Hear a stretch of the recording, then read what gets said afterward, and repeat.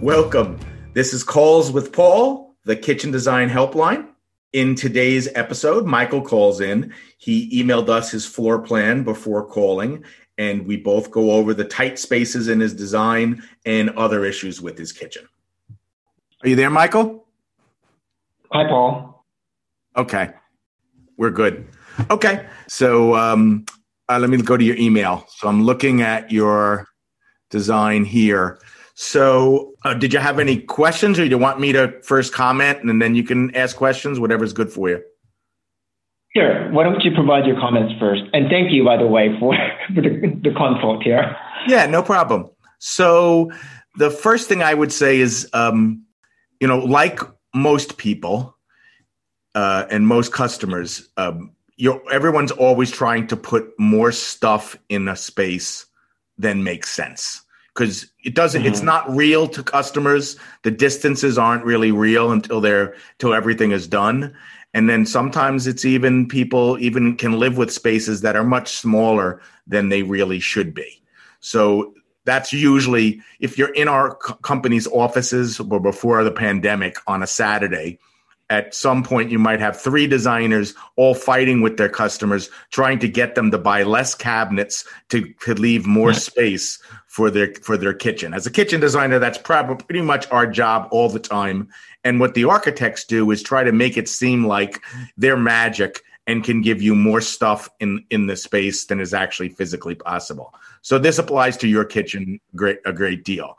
So you have 12 feet, 11 3/4 inches across the room in this kitchen. So that's 13 feet essentially times 12 you have 156 inches. So with shims and countertop overhangs and everything else, your countertop is going to come out 26 inches on one wall. So 156 minus 26. Then in this design, you have 36 inches of cabinets, and then a 12-inch overhang on one back of the cabinet, and you'll have an 1.5 inch or 2-inch overhang on the other side of the cabinet. So you're going to have about 50 inches worth of countertop there. So we subtract 50 inches, and you're left with 80 inches. So you have 80 inches of leftover space around this island that if you divide it in 2, you'll have 40 inches on one side and 40 inches on the other side. In this design, the architect or whoever has done these drawings has put a lot of it on one side and then made the chairs very tight on the other. But the problem with that is that you're now making everybody walk through where you're trying to work to get out the back door. So you really don't have the space for the cabinetry as it is. So you're really going to have to make your island shallower. And it really probably, if you gave yourself 90 inches or so, or you got rid of the 12 inches on the back of the island, 12-inch bottom cabinets, those cabinets wouldn't have been very useful anyway. You would have had to crawl under the countertop to get at them.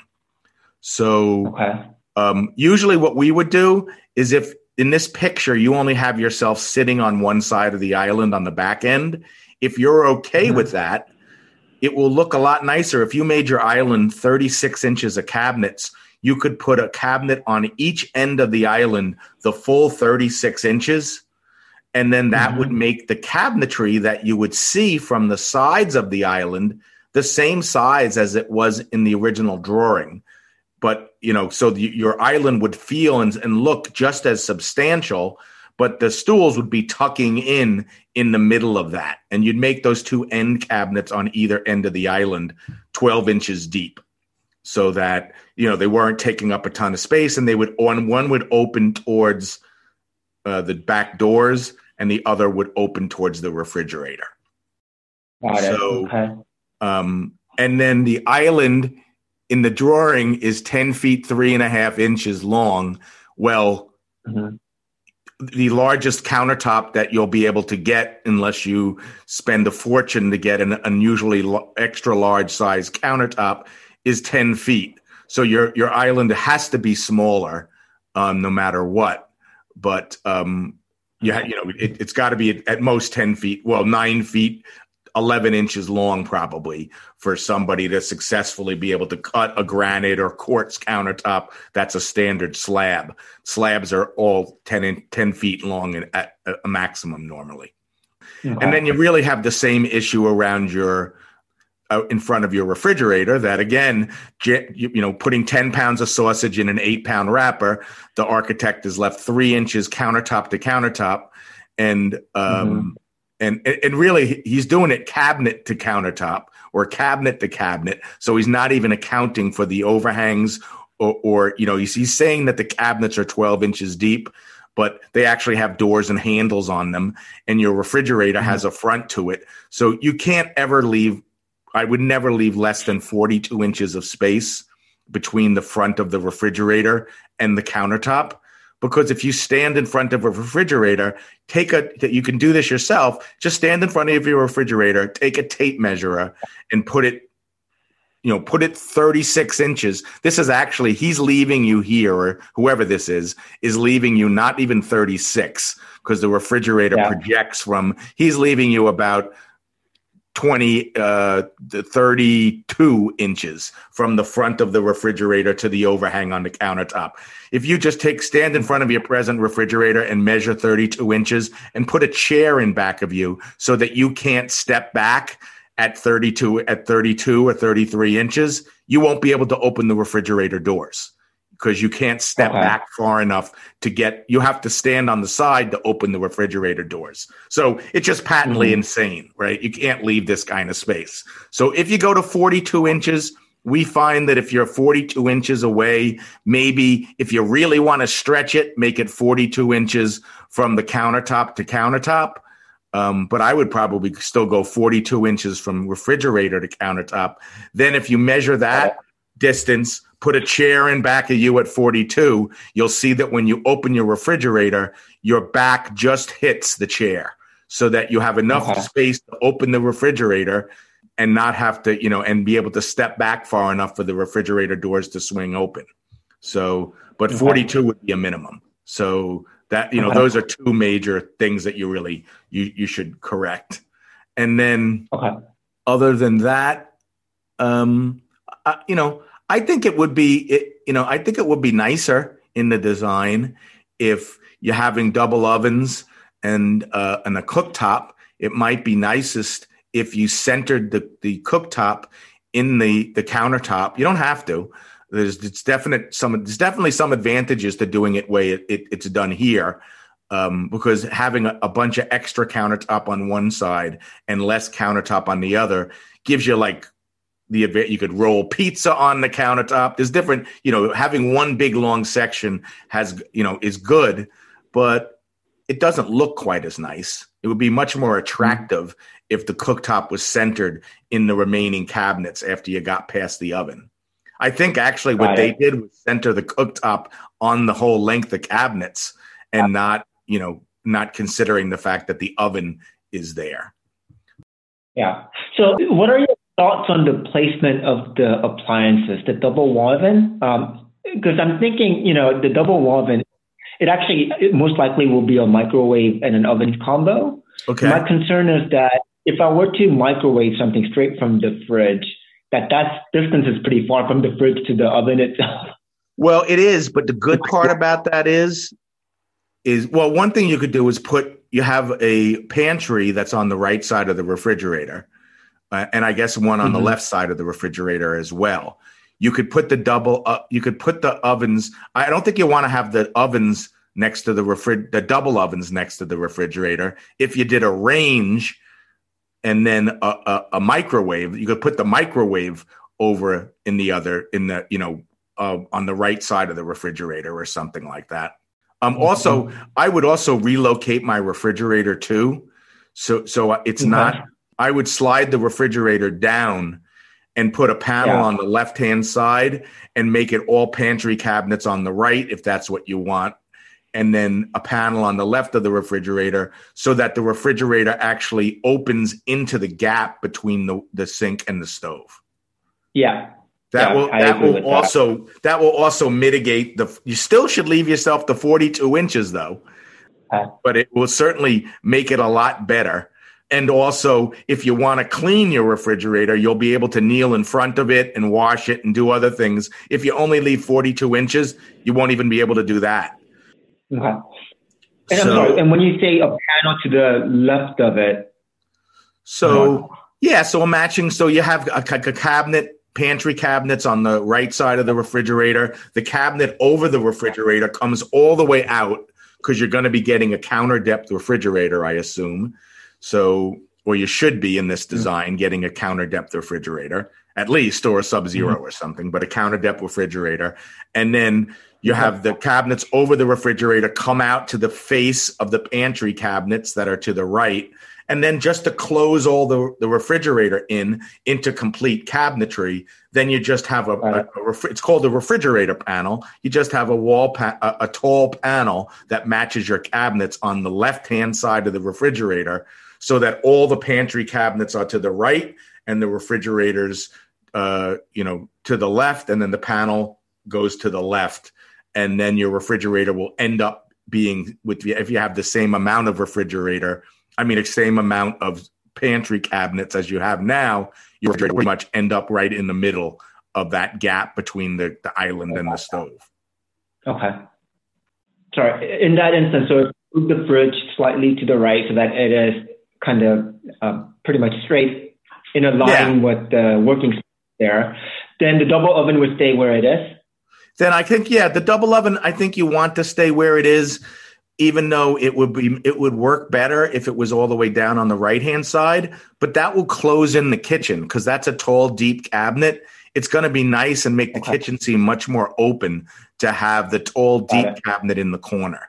So if it's going to be a cooktop and a double oven, you definitely want that the oven in the corner. The oven's in the corner, even though it's a pain in the neck. But the good news is that it's a long way from the refrigerator to the oven. But once you make your island smaller, people won't have to go through the space between the sink and the stove. They can walk in back to get to the oven because there'll be enough room back there. Okay. And I guess this was one of the things I was thinking about, but I think your proposal actually resolves it, which is, the 3 feet of distance between counter to the island there. I also felt like the island should be the edge of the island should have lined up with the edge of that counter where the stove is. Yeah, I mean, that's not really that important that it lines up. I mean, when things align like that are sort of arbitrary, the only way that you really realize, even if they're aligned, is if you straddle them like a referee to look and see exactly where they fall. In any particular perspective in a room, that's the only way you even know where they fall, is when you're lined up there. So we don't even consider that. That has actually, as a designer, I give just about almost zero importance to that. So I'd rather have the correct distance between the countertops. And so if maybe when you give yourself 42 inches between the cabinets and the island, you'll actually end up a little bit short of the end of the cabinets on the other side. I'm not really quite sure. It's going to be close. Okay.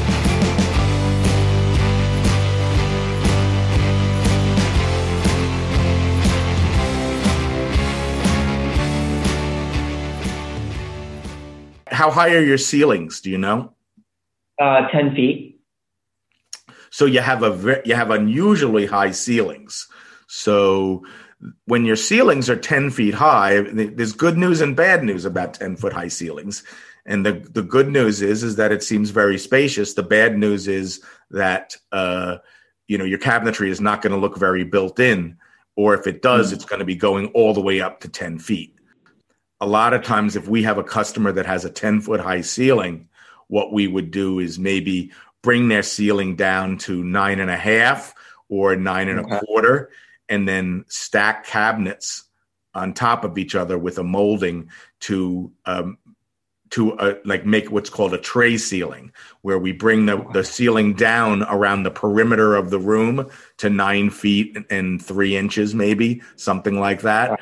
And then in the center of the room, you can have a molding go around the whole interior of the tray to make it more attractive. And then you can have cabinetry that goes all the way up to the ceilings. But when you make 10-foot high ceilings, you're going to a height that kitchen cabinets are going to be, if you try to go all the way to the ceiling, are going to be a little funny looking. They're going to be a little bit too big. So that, again, architects make things 10 feet high without thinking about how they, what they're doing to the cabinetry design.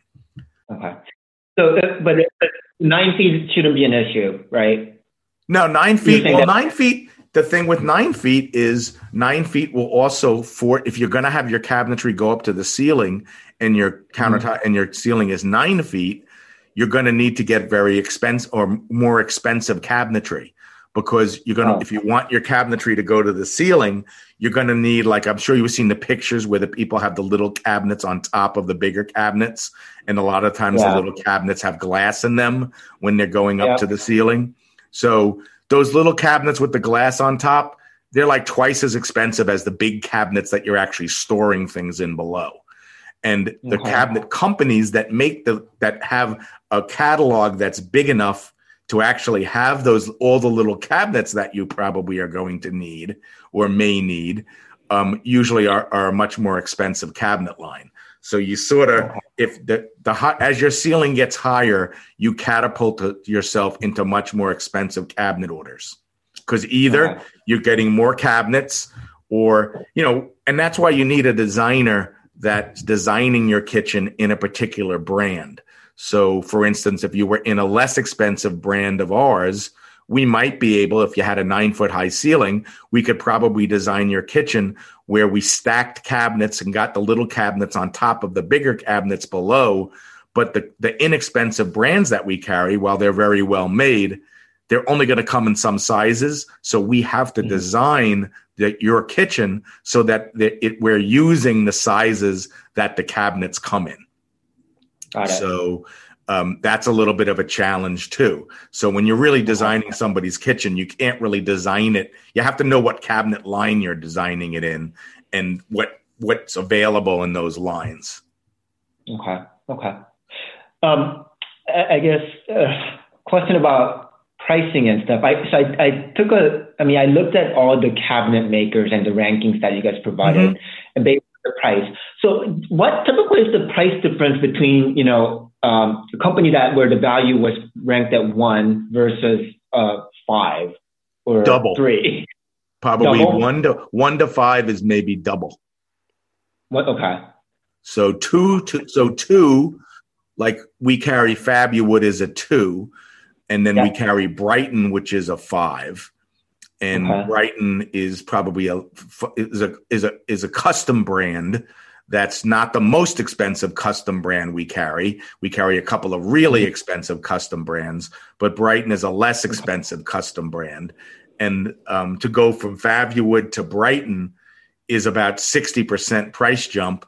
But then usually when we design a kitchen in Brighton, we're adding all kinds of features that you can't do in the less expensive cabinet line, like integrated door panels on the sides of the cabinets and maybe inset and beaded inset cabinetry, so that even though the Brighton is about 60% more than Fabuwood, after we put all those little features in the kitchen, the Brighton ends up being more like 80% more than Fabuwood.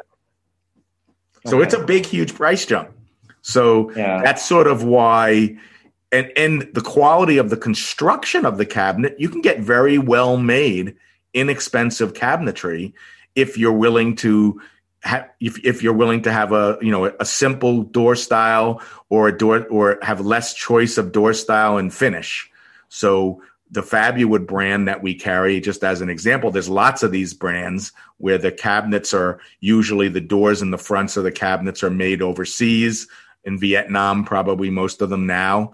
And then the cabinets are assembled and built in the United States. They're American companies, but they're getting the labor for the hardest part of the project, which is the fronts of the cabinets and the doors and the drawer fronts, and painted and sanded and everything else overseas, which is, saves an incredible amount on labor.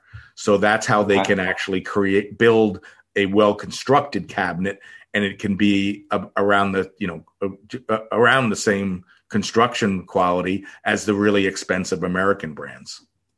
Final question is, so, I have a couple of my friends who just did some renovation, and, they said they put IKEA cabinets just for the framing and then got the doors custom made. That has to be pretty much just about the stupidest thing I've ever heard. Okay. So, I mean, if you're getting IKEA cabinets, you're getting the worst made cabinet that is out there. And then you're going to pay extra to get fancy doors put on this thing. So it's like getting racing tires for a Volkswagen Bug. It just sort of makes absolutely no sense. You can get, like, Fabuwood isn't even the least expensive brand that we sell, but they're probably only 10% or 15% more than IKEA. And they come already assembled, and they're a well-made cabinet. So why would I get a cabinet that's all plywood construction with a solid wood front frame on the cabinet that all the hinges and doors are attached to, that has solid wood dovetail drawers that also have the tracks attached to the solid wood frame? Why would I not get a cabinet like that versus IKEA, which is 5/8 inch thick particle board on all the sides of the cabinet? It's a frameless European style cabinet that is just a big particle board piece of junk that has doors put on it. So, I mean, it's really, it will look good when it's done. And it's just that kitchen is very easy to damage. If you open a door, if you have a little kid and the kid opens the door too much, or the door's open and they run into it or something, and the hinges rip out of the side of the particle board on the cabinet, there's no way to repair that. That cabinet's ruined, and there's no way. And if IKEA is not making that door style or finish anymore, you have that's another problem that you're going to have. This cabinet might be underneath $2,000 in granite or $5,000 in quartz or whatever. It's just like, why would you don't? It makes no sense. You're spending so much money. Why save 10% to get something that's poorly made? It's only 10% of the cabinet cost. So, okay, no, that's really good feedback. Thank you, because I really was, I'm not in favor of using IKEA, but my partner, when they found out about the IKEA cabinet, the problem with us as a kitchen designer, there's IKEA is a pet peeve for all kitchen designers, that all people that are professionals, and the reason is that there's a in this country, we are a nation that is delusional in many ways. And as human beings, we're very flawed and delusional. And there's actually a psychological delusion that's been named the IKEA effect. And the IKEA effect is the effect that if we in any way take part in making something, we overvalue it to such an extent that it's crazy. We are delusional beings. So they've done these psychological tests where they'll have a person do origami for the first time. And then they'll ask them to rate their butterfly or dragon or whatever they did in origami. They'll ask them to rate it against a professional, lifelong origami maker's effort. And they will rate their own effort superior to the thing done by that professional origami maker. So, that's how, and that's most of us. That's like 66% of the population. So because of that reason, IKEA, every time Consumer Reports has ratings of cabinets, IKEA comes in first, comes in ahead of every well-made brand in the United States, because the customers are asked how they like the cabinets right after they buy it, not 15 years later when their cabinets are falling apart. And they have a vested interest in the IKEA because they're the ones that put it together themselves, and they design their own kitchen. So they think the design is wonderful, even though it looks like it's done by a kindergartner to a professional. And then they think the cabinets are wonderful because they put them together themselves, and they're terrible. So it's the IKEA effect is for kitchen designers is our lifelong challenge. Got it. Okay, I'm going to heed your advice on the IKEA cabinet. So, yeah, but I mean, if you look stuff up, if you go on house.com and ask people, I mean, they're the interior designers and people that do stuff sort of part-time on the side, do-it-yourselfers, they are IKEA lovers and enthusiasts because they're all, delusional. It's been, Harvard, Yale, and Duke, I think, were the professors that identified the IKEA effect. So it's not like it was a fly-by-night operations that identified the delusion. But, so at any rate. Well, thank you so much, Paul. This was really helpful. Best of luck, and maybe we'll hear from you on another day.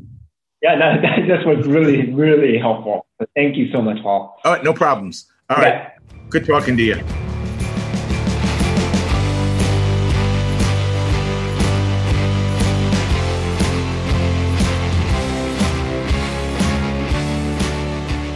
You've made it this far into the inaugural episode of Calls with Paul, so I figured I should introduce myself. I am Felipe Archila, the producer of Calls with Paul. And shortly after we recorded this episode, I sat down with Paul McAlery himself to get to know him a little better, how he got his start, and how life has been this past year dealing with the global pandemic. Let's listen in. And I just want to make sure I'm saying it, Paul McAlery, right? Yeah, McAlery, yep. McAlery? Yep, that's good enough. All right.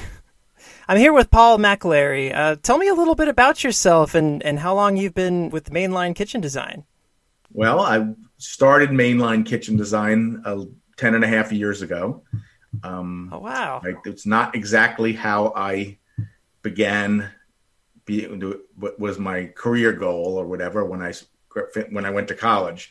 Actually, I studied computer engineering at the University of Pennsylvania and did everything except my thesis.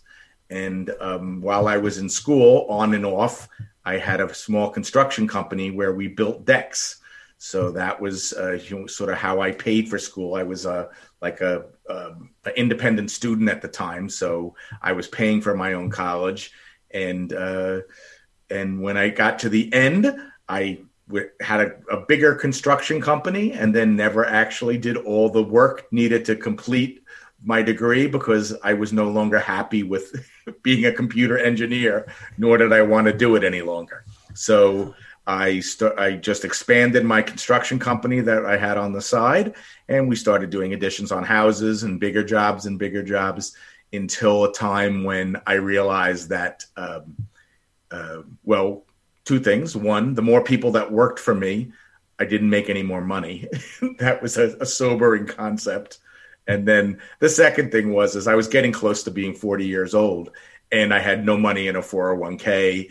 And, sometimes my health care would lapse because I couldn't cover it, etc. So I ended up going to start to work for other places as a kitchen designer. In fact, the first place I got a job was at a Home Depot as a kitchen designer. So I got a job there and then proceeded to go from Home Depot after a couple of years to Lowe's for a couple of years and then to independent and fancier and higher end kitchen design companies for another 15 years until I started my company 10 years ago. And Mainline Kitchen Design has been around for 15 years. And we started as a company. I think the first year we were in business, we did something like $400,000 in business. And this year we're hoping to do over 2 million. So we've grown as a company. That's great. Yeah. So what gave you the idea to start this podcast for the world? That would be my wife's daughter, my stepdaughter. We have so many people on our website that people were calling in all week long, asking questions from faraway places, Hawaii, Alaska.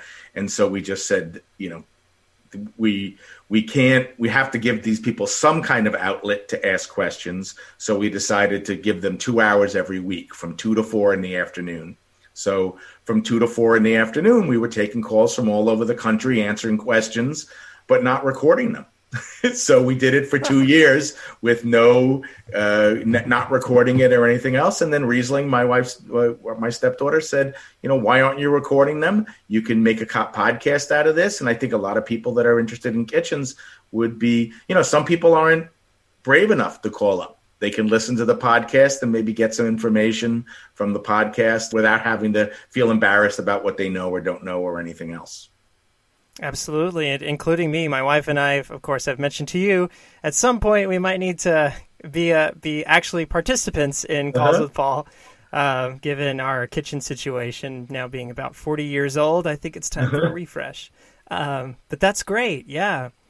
So tell me, Paul, you've been doing these calls a while, but how have things felt different in the last year given this global pandemic? Well, the pandemic has affected us quite a bit, and we no longer meet with customers anymore in our offices. We come out to measure their homes. In the beginning of the pandemic, we actually virtually measured people's homes, having them be our eyes and tape measurers while we directed them around the room to measure their kitchens. Now we actually all mask up and then go out to people's homes and measure, but all the subsequent design appointments happen via Zoom. And so we have now, as designers, tons of Zoom appointments all day and afternoons and evenings long. And we're only in our offices for very short periods of time where we show customers sample cabinets, sample colors, sample door styles and finishes. And I guess the other biggest change, and that change will continue after the pandemic is over. Because now that we've all started using Zoom, customers won't want to get in their cars to drive to the office to look at their design on a flat screen TV in our office when they could be sitting at home having a beer and looking at their computer screen or whatever while we're working on their design in front of them. But the one other thing about the pandemic is we have definitely noticed that people's patience and their good humor has deteriorated as time has gone by. I bet. Yeah, there's definitely some stories out there in the wild, as I say, in grocery stores and just out in the roads. I feel like people have forgotten how to drive even. It's insane. That's very true. That you can tell people's tension just in their driving habits. It certainly, it's through the roof. It's wild sometimes, even just going a short distance. You can go on a long family trip or something, and you just what people are doing on the highway is wild. Thank you for listening to the Mainline Kitchen Design Podcast with nationally acclaimed kitchen designer Paul McAlary. This podcast was brought to you by Brighton Cabinetry, high quality custom cabinetry at competitive prices. For more on kitchen cabinets and kitchen design, go to www.mainlinekitchendesign.com.